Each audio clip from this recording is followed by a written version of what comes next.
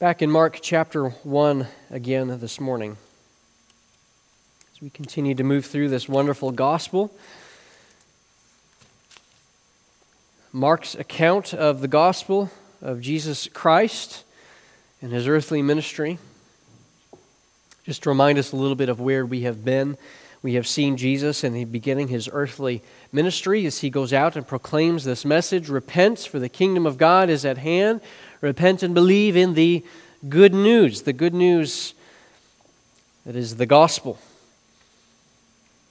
And he goes and he calls out his first disciples. He says, "Come, follow me." And of course, this was a call to essentially be his apprentices, to be his followers, to learn from him, to follow after him, and to do and be what he has called them to do and be, to imitate him in his life. That was the call, and they followed after him. As he began his public ministry, he goes and begins teaching in the synagogue, and he teaches as one with authority. And this is where the theme of authority that we see in these early chapters begins to be unfolded. Jesus establishes himself as a unique being on earth. His teaching astonishes the people. This is not just one of our regular rabbis. All right, these rabbis, they get up and they teach just according to what other rabbis have taught. That's what the scribes did, rather. The scribes, they just said, oh, this is what these different rabbis taught. No, Jesus gets up and he does not borrow authority from previous rabbis. No, he speaks as though he has authority in himself. For indeed, he does. But that moment is interrupted by this demon-possessed man, and Jesus rebukes him and says, "Be silent and come out of him," to the demon. And the demon must obey. We talked last week about how there's the different conceptions about how you needed to gain mastery over the demonic realm, how you had to say particular words, you had to get the demon to say its name, and you had to maybe utter certain incantations, etc., to get control over the demon to cast it out. And that was the popular belief of the day. But Jesus here doesn't do any of that. He simply speaks, and the demon must obey because he is Lord over all. Jesus establishes himself as one who has authority. And that's the response of the people. They're amazed. "Oh, what is this?" they say. "A new teaching with authority. He commands even the unclean spirits, and they obey him." And so the fame begins to spread around. And that is where we pick things up today with the continuing of this story. Immediately after these events transpire within the synagogue, he speaks, he teaches. The people are amazed at his teaching. He casts out the demon. The people are amazed at that as well. Well, he departs from the synagogue and goes immediately into the house of Simon and his mother-in-law. And so let's pick things up now where we see Jesus continuing to establish himself as one with authority, and how that unfolds for us today. Jesus is a man with authority both over the physical and the spiritual realms. Mark chapter 1, verse 29. "And immediately he left the synagogue and entered the house of Simon and Andrew with James and John. Now Simon's mother-in-law lay ill with a fever. And immediately they told him about her.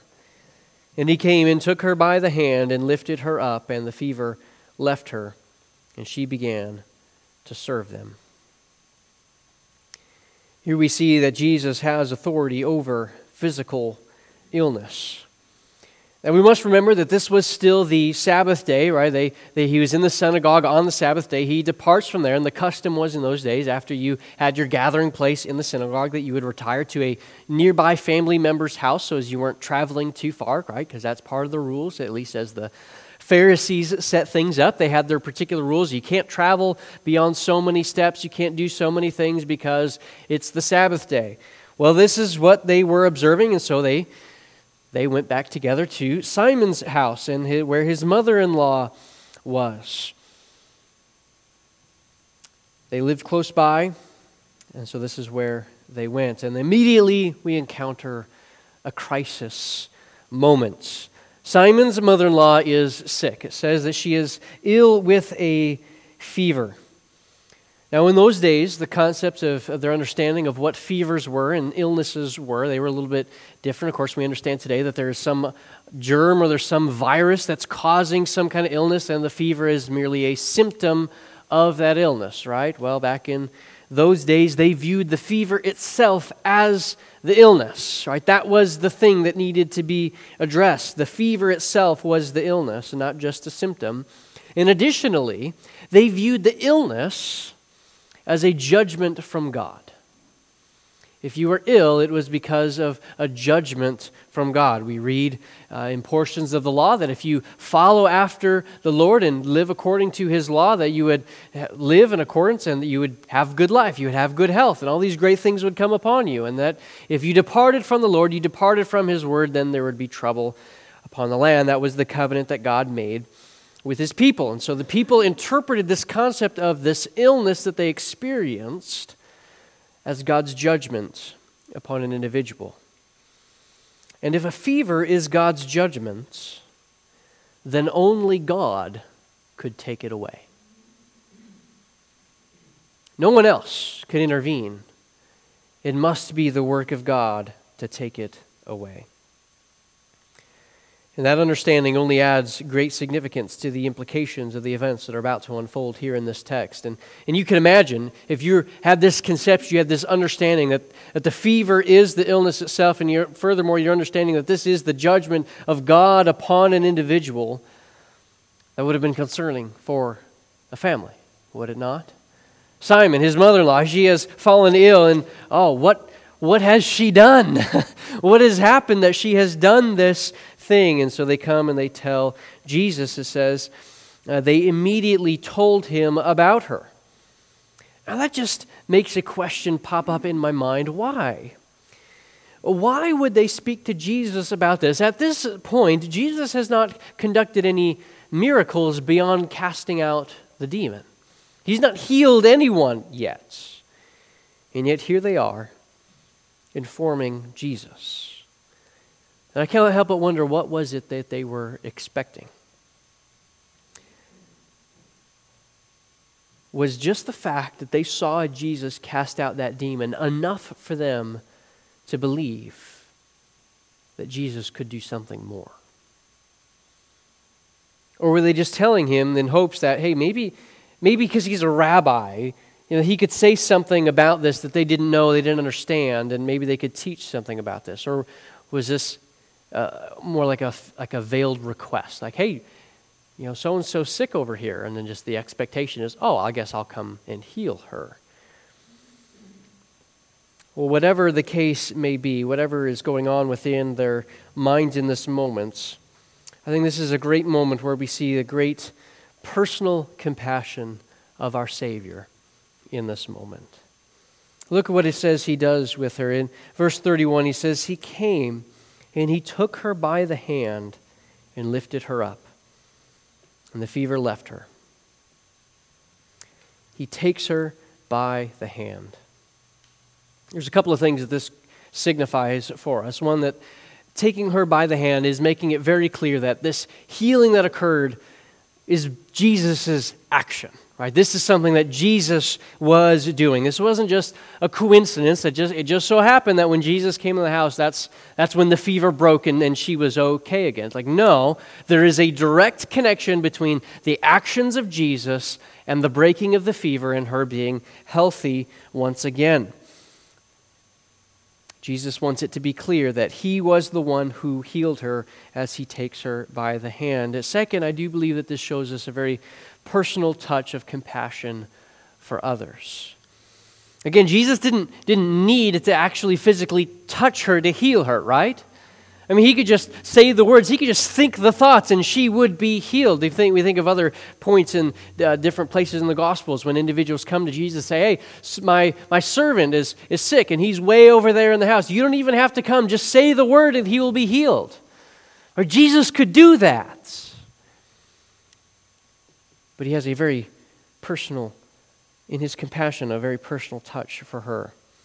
And he takes her by the hand and lifts her up. I don't know how many of you have had experiences with doctors that have really bad, bedside manner. Like they just like real gruff, real rough, and it's very apparent in the moment that you're just a job to them, right? You're the project, you're the case, you're the paycheck for them. They're doing their job, and that's all that's going on in the moment. Jesus doesn't come across that way. Simon's mother-in-law is not just a hurdle for him to overcome. She's not just a project in front of him. She's not just another sick sinner on his way to the journey towards the cross. No, he cares for her. He approaches her with compassion and gentleness. He cares and heals her and raises her up. And she gets up, and the text says she begins to serve. He lifts her up. The fever left her, and she began to serve them. And that's a statement about the thoroughness of the healing. When we're sick and we have a fever and that fever breaks, we do feel better, but we're not instantly 100%, right? No, we're still weak. Our bodies have been battling with this virus that has been going on, and so we're beaten down by this illness. But when Jesus heals, he doesn't just drive the fever away. He completely restores her strength. He completely rejuvenates her, so much so that she is fully restored in full strength to begin serving and entertaining her guests for the evening once again. This is an amazing moment, and we can become almost desensitized to these stories as we're reading through the Gospels. Like, oh yeah, here's Jesus, he's healing another person. Oh, there he goes again, he's healing another person again. But this is really a powerful moment when we think about the significance that Jesus has just done something that they believed only God could do. Right? If a fever is the judgment from God, then only God could take that away, and Jesus has just done that. That's a powerful moment in the life of Jesus as he establishes his earthly ministry, establishing that he is operating with the power of God, that he is operating and he has authority even over physical illness. Well, that was a private miracle, but in the next verses, things begin to go public. All right, we're about to see a number of people, they're going to come to the house. And there's part of me as I'm reading this that's not entirely clear from the text as I'm trying to discern what's going on here. If they're responding to the stories that began circulating about him casting out demons in the synagogue, that's almost certainly part of what's going on here, because we're going to read that they brought many demon-possessed people to Jesus and he addressed those as well. But I wonder if even the story of healing Simon's mother-in-law, if that began to circulate and go out as well, because they bring to him all these sick people. Somehow word has gotten out that there is a healer in their midst. And when there is the power of God and healing in your midst, what do? Of course you bring the sick people to him. So let's pick it up in verse 32. That evening at sundown, they brought to him all who were sick or oppressed by demons, and the whole city was gathered together at the door. And he healed many who were sick with various diseases and cast out many demons. And he would not permit the demons to speak because they knew him. Text says at evening at sundown, and that's an important detail for us to remember if we think of the context here. Again, they were in the synagogue on the Sabbath day. All right, and on the Sabbath day, as we know, that Sabbath began at what time? Sundown on Friday, and would last until sundown on Saturday. That was the Sabbath day. It didn't begin in the morning, it began in the evening on Friday, and so here they are. They're waiting for the moment, they're waiting for the sun to go down, they're waiting for the Sabbath to end before they load up all their sick people and bring him to Jesus. They were observing the customs as far as observing the Sabbath day customs at that time, not traveling too far, not doing too much work, etc. Like the good Jews that they were, they didn't want to break the Sabbath, so they waited for that moment. So they bring all the people to him, and what does he do? He heals them. He healed many who were sick with various diseases and cast out many demons. Picturing the scene is got to be a remarkable sight. It says the whole city was there at the door of the house. Like they're just packed around here. They're all out there trying to bring the sick people in, and Jesus, just one by one, is healing these different individuals. The demons are being cast out. Notice the language that's used here. It says there's a variety of things that Jesus heals. It says he healed many who were sick with various diseases. Right? Jesus was not just a one-trick pony where he could heal a fever, but he couldn't heal these other things. No, he could heal it all. Like he could address all the maladies, all the infirmities, all the sicknesses, all the things that were wrong with people. He could address all of these things because he has authority over the physical realm. Again, here we see the compassion of Jesus. If we think about this, would have had to occur at sundown, about how late up into the night Jesus would have been bearing with the people and addressing their needs and seeking to heal them late into the night. Healing everyone who came. Jesus has authority over the physical realm. He also has authority over the spiritual realm as well. At the last portion of verse 34, it says he cast out many demons, and he would not permit the demons to speak because they knew him. Once again, Jesus is demonstrating his authority over the spiritual realm. Jesus has already shown us this, right? We saw this in the last paragraph about Jesus casting out the demon in the synagogue. But here he does it on a much larger scale. It's not just one isolated incident of this one demon-possessed man, but it's many demons were cast out, and each of them silenced by the powerful word of the Lord. Now, there are several questions that can be raised that need to be addressed as we consider this verse and the details that are here.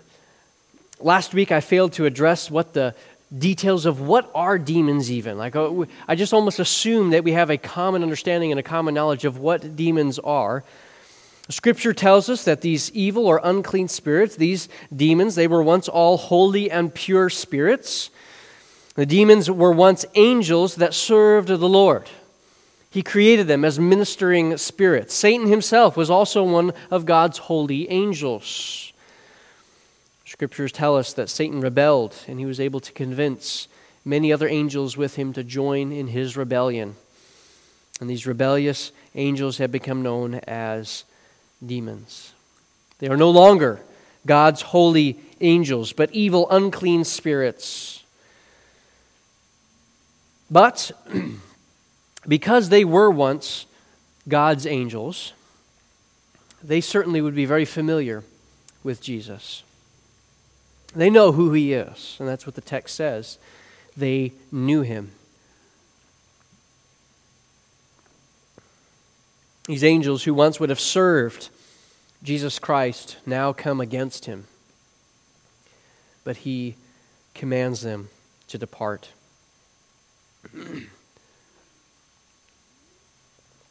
Second question that we might ask is, why did he not permit them to speak?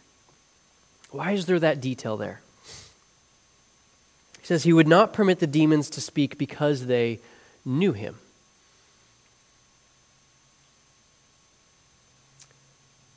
Jesus silenced them because they were aware of who he was. That might seem strange to us. And we actually saw this last week as well, right? When the demon was crying out in the synagogue, "I know who you are, the Holy One of God." He had a correct understanding of who Jesus was, and he was proclaiming that truth. But Jesus rebuked him, saying, "Be silent and come out of him." Why? Isn't that a bit odd that Jesus would silence them? I mean, they're being truthful. Why wouldn't Jesus welcome their testimony, their true testimony about who he is?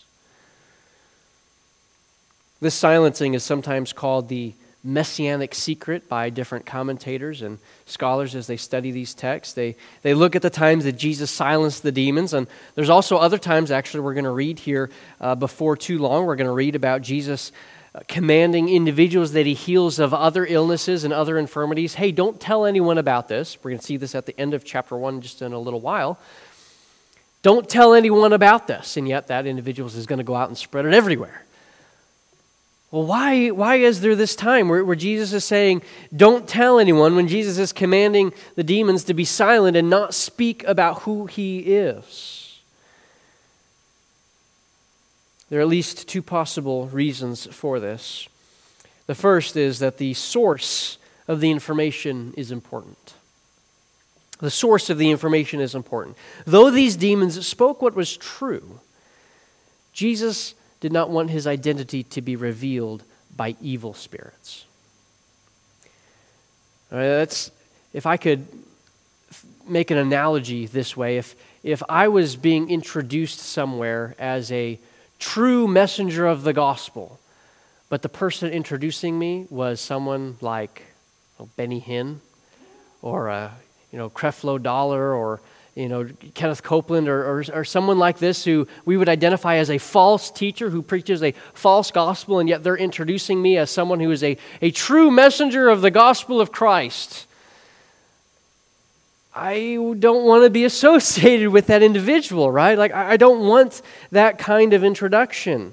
Even though that introduction may be a true introduction with true words that would be spoken, I don't want to be associated with that individual's message and their conception of what the gospel is. And it's possible that that's what's going on here, that Jesus simply doesn't want demons making know who he is not because it isn't true, but because of the source of that information. Jesus wants to establish his own identity in his own way, and so he commands the demons to be silent. And he does not permit them to speak. And in so doing, he's still able to establish his identity through his authoritative actions. Right? These demons are be saying, oh, you're the Holy One of God. And Jesus says, you be silent. And in so doing, he demonstrates that he's the Holy One of God. Jesus establishes his authority by silencing the testimony of the demonic realm. So the source of the information is important, but also the timing. The timing of the information is important. Jesus was not yet ready to reveal this information, for this information to be publicly known about him. Jesus had much to accomplish in his earthly ministry. There's different points in the Gospels where there would be a moment where it will say something along the lines of, but his time had not yet come, or Jesus will say, my time has not yet come. So Jesus prevents certain information from being made known about himself. He doesn't do certain actions because according to his timetable that he himself is establishing, it's not the right moment yet. It's not time yet. That time will come. There will be a time when everyone will recognize and see Jesus for who he is. There will be a time where he will stand before the Sanhedrin, he will stand before that council, and they will ask him, are you the Son of Man? And he says, yes. You will see the Son of Man coming in the clouds of glory. But that moment is not yet. Jesus is still establishing himself and establishing his ministry. Everything must unfold according to the timetable that Jesus himself is establishing, and Jesus ensures that timetable will unfold as he desires by silencing the evil spirits. So Jesus will reveal and does reveal his identity in his own way and in his own time. But until then, he commands them to be silent, and he does not permit them to speak.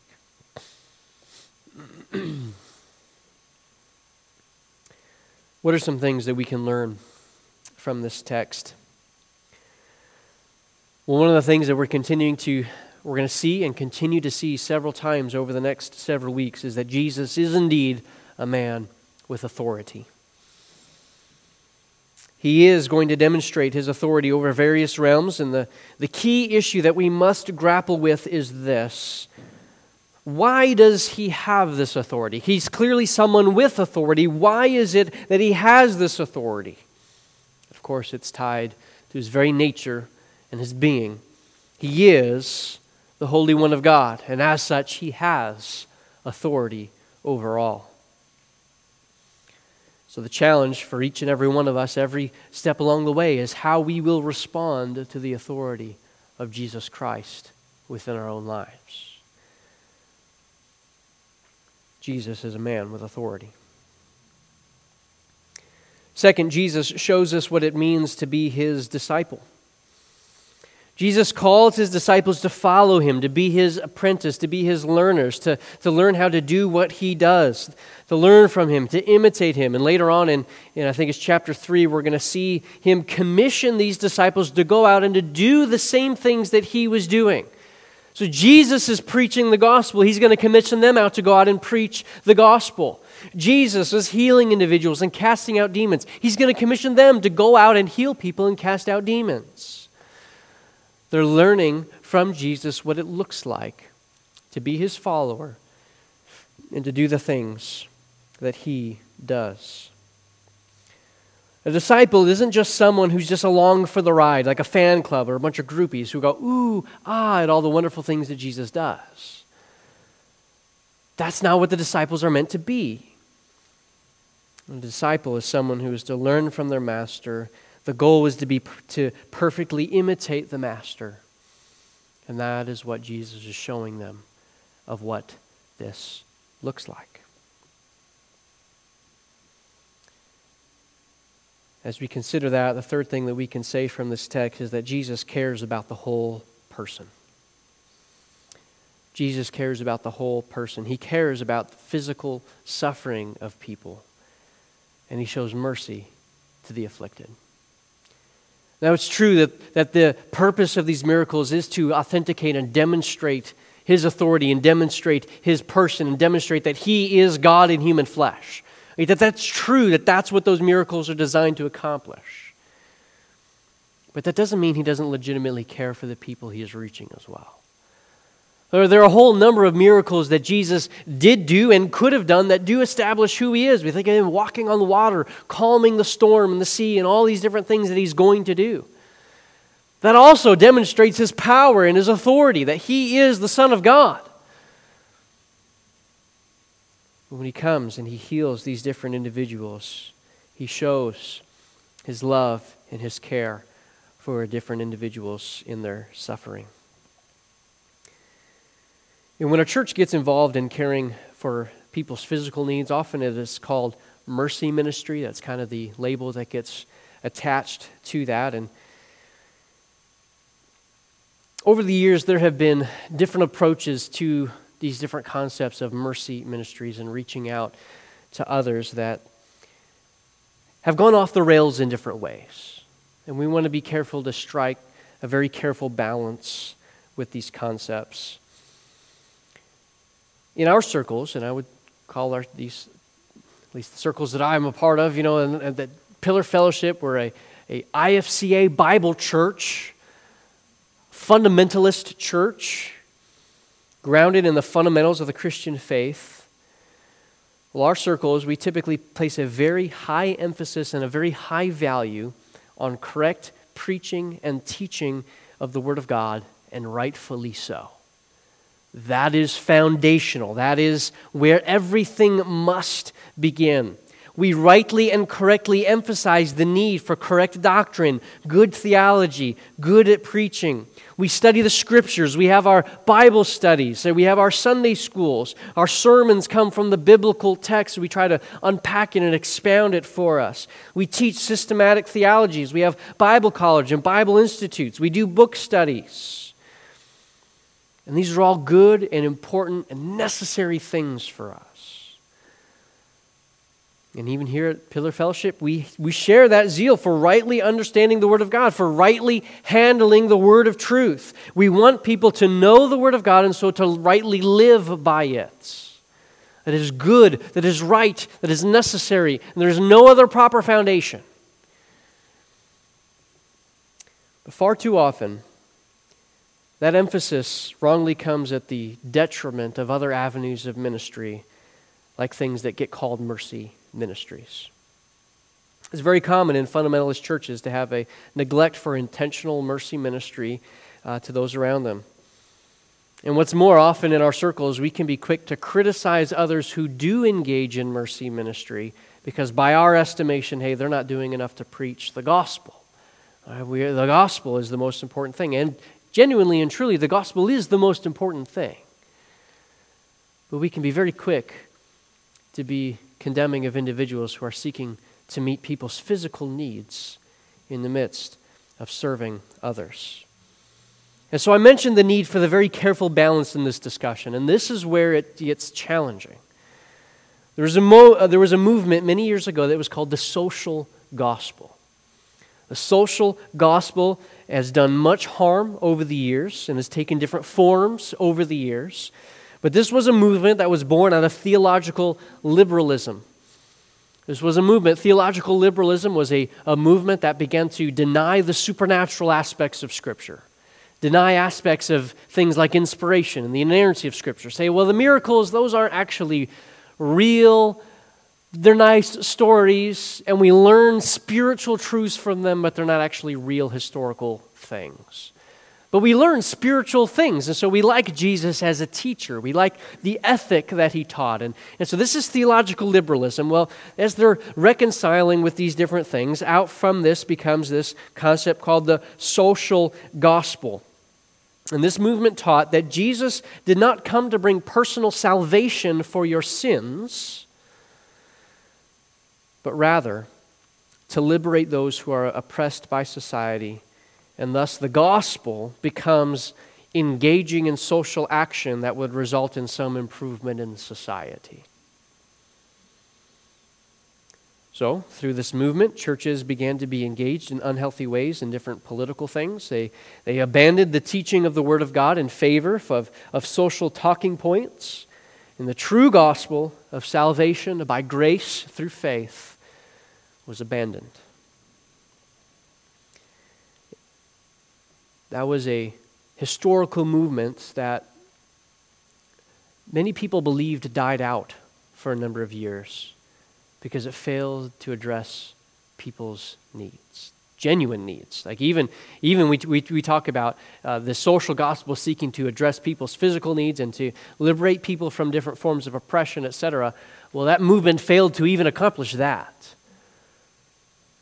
So a lot of people thought that movement was dead. Well, truth is that movement has simply changed forms, and it looks different a little bit today. We see many churches beginning to slip into this same trap once again with the emphasis and the language that is used as social justice priorities that become invading into the church. And I want to be clear that Jesus is absolutely concerned with justice. Jesus absolutely is concerned with justice, and God's Word does give us the wisdom that we need for good public policy. But those who make so-called social justice the priority usually end up forsaking biblical definitions of justice and begin adopting worldly conceptions and ideas of justice instead. And so we hear these different directions that people have gone. There's the social justice movement. We can be the fundamentalist movement. The pendulum swung so far back the other direction that the focus became only on teaching only to the neglect of anything because we don't want it to look like we're engaged in the social gospel, so we just stay away from anything of social help whatsoever. How do we find the right balance? Well, here, I believe Jesus shows us the way. Jesus Christ came preaching a particular message. Repent and believe in the gospel. That was his message. And that message was never divorced from his activity.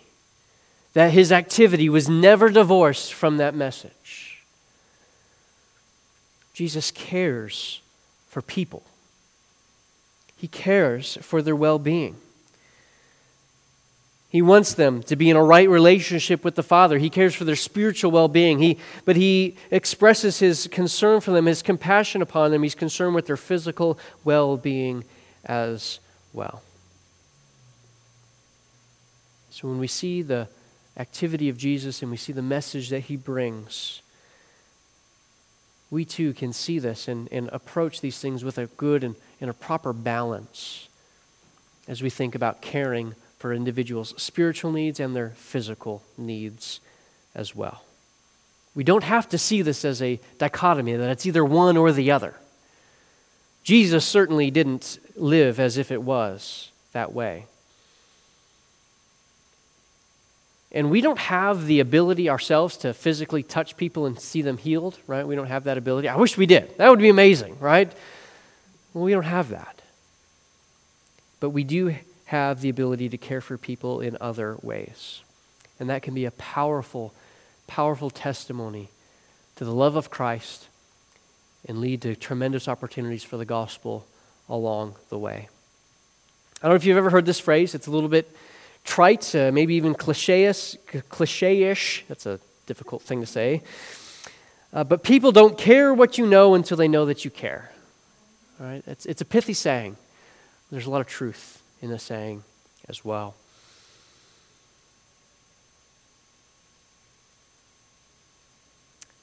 One last thing to say about this concept. The mistake of the social gospel was to make social action itself the gospel. And we must never make that mistake.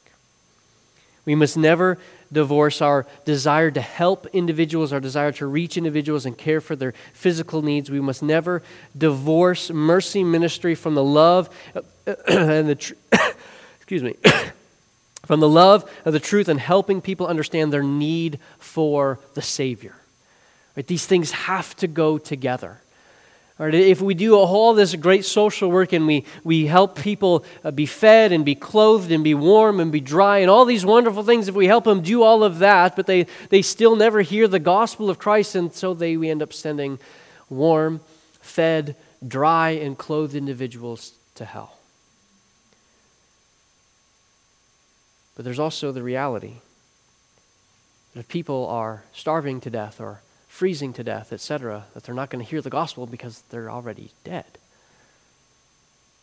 So these things can go together. We must engage in these things at the same time. They can never be divorced from one another.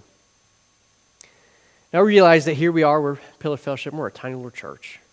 There is, just by practical reasons, there's going to be a limitation to what we can do. We would love to do so many great things, right? There's lots of needs within our community. We would love to be able to reach out, and we don't have the funding, we don't have the people to do all of that, right?